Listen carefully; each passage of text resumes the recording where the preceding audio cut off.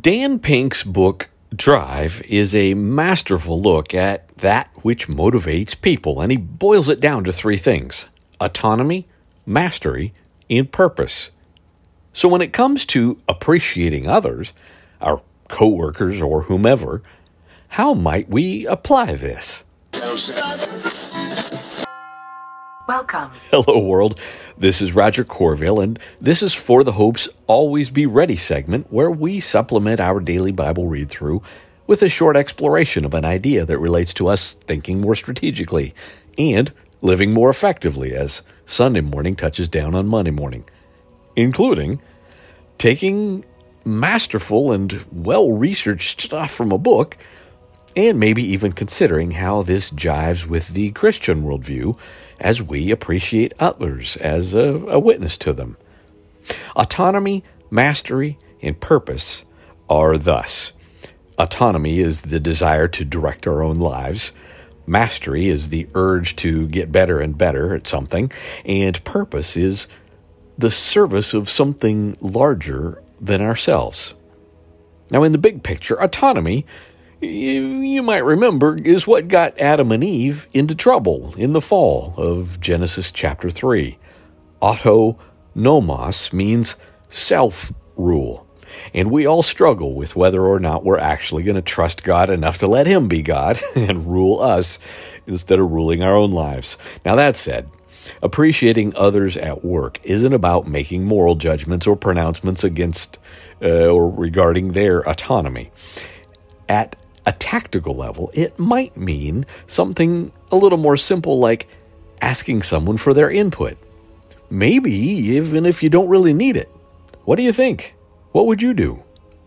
Well, maybe you let employees make choices you would otherwise make for them, which might be a useful way to help them learn.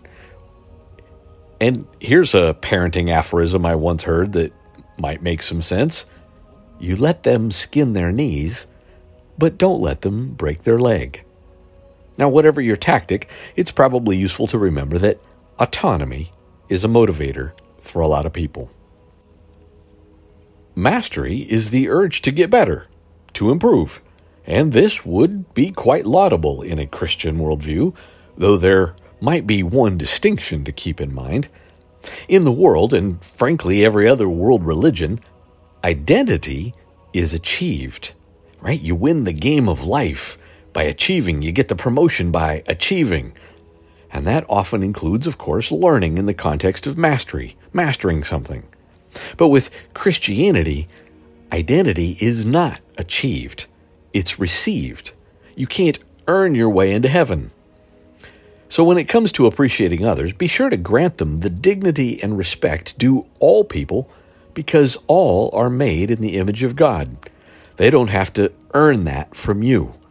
And if you do that, you may find other ways also to appreciate them by noticing, if not even encouraging, their growth, their learning, and their mastery. Finally, my friends, purpose is about as central to the Christian worldview as you get. Of course, if you're reading your whole Bible, you know that no one is truly going to experience deep meaning and lasting sense of purpose outside of a relationship with Jesus. In the workplace, a sense of purpose is typically connected to one person feeling like, at very least, that their work matters and makes a difference. It's probably fair to say that many or most people would think that if their work matters, then they matter. Now, when appreciating people in this context, you should remember that God gave us work as a blessing in Genesis chapter 1. So people don't matter because their work matters. Their work matters because they matter. To appreciate someone, help them connect the dots to see that what they do, in fact, makes a difference. Well, there you go.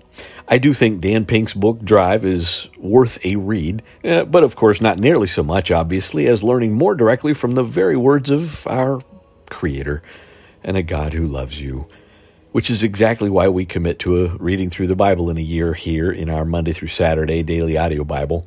But even if I don't see you over there, remember autonomy, mastery, and purpose. and you will have a good context for appreciating others with the love of Jesus. I love you, my friends. Amen. Amen.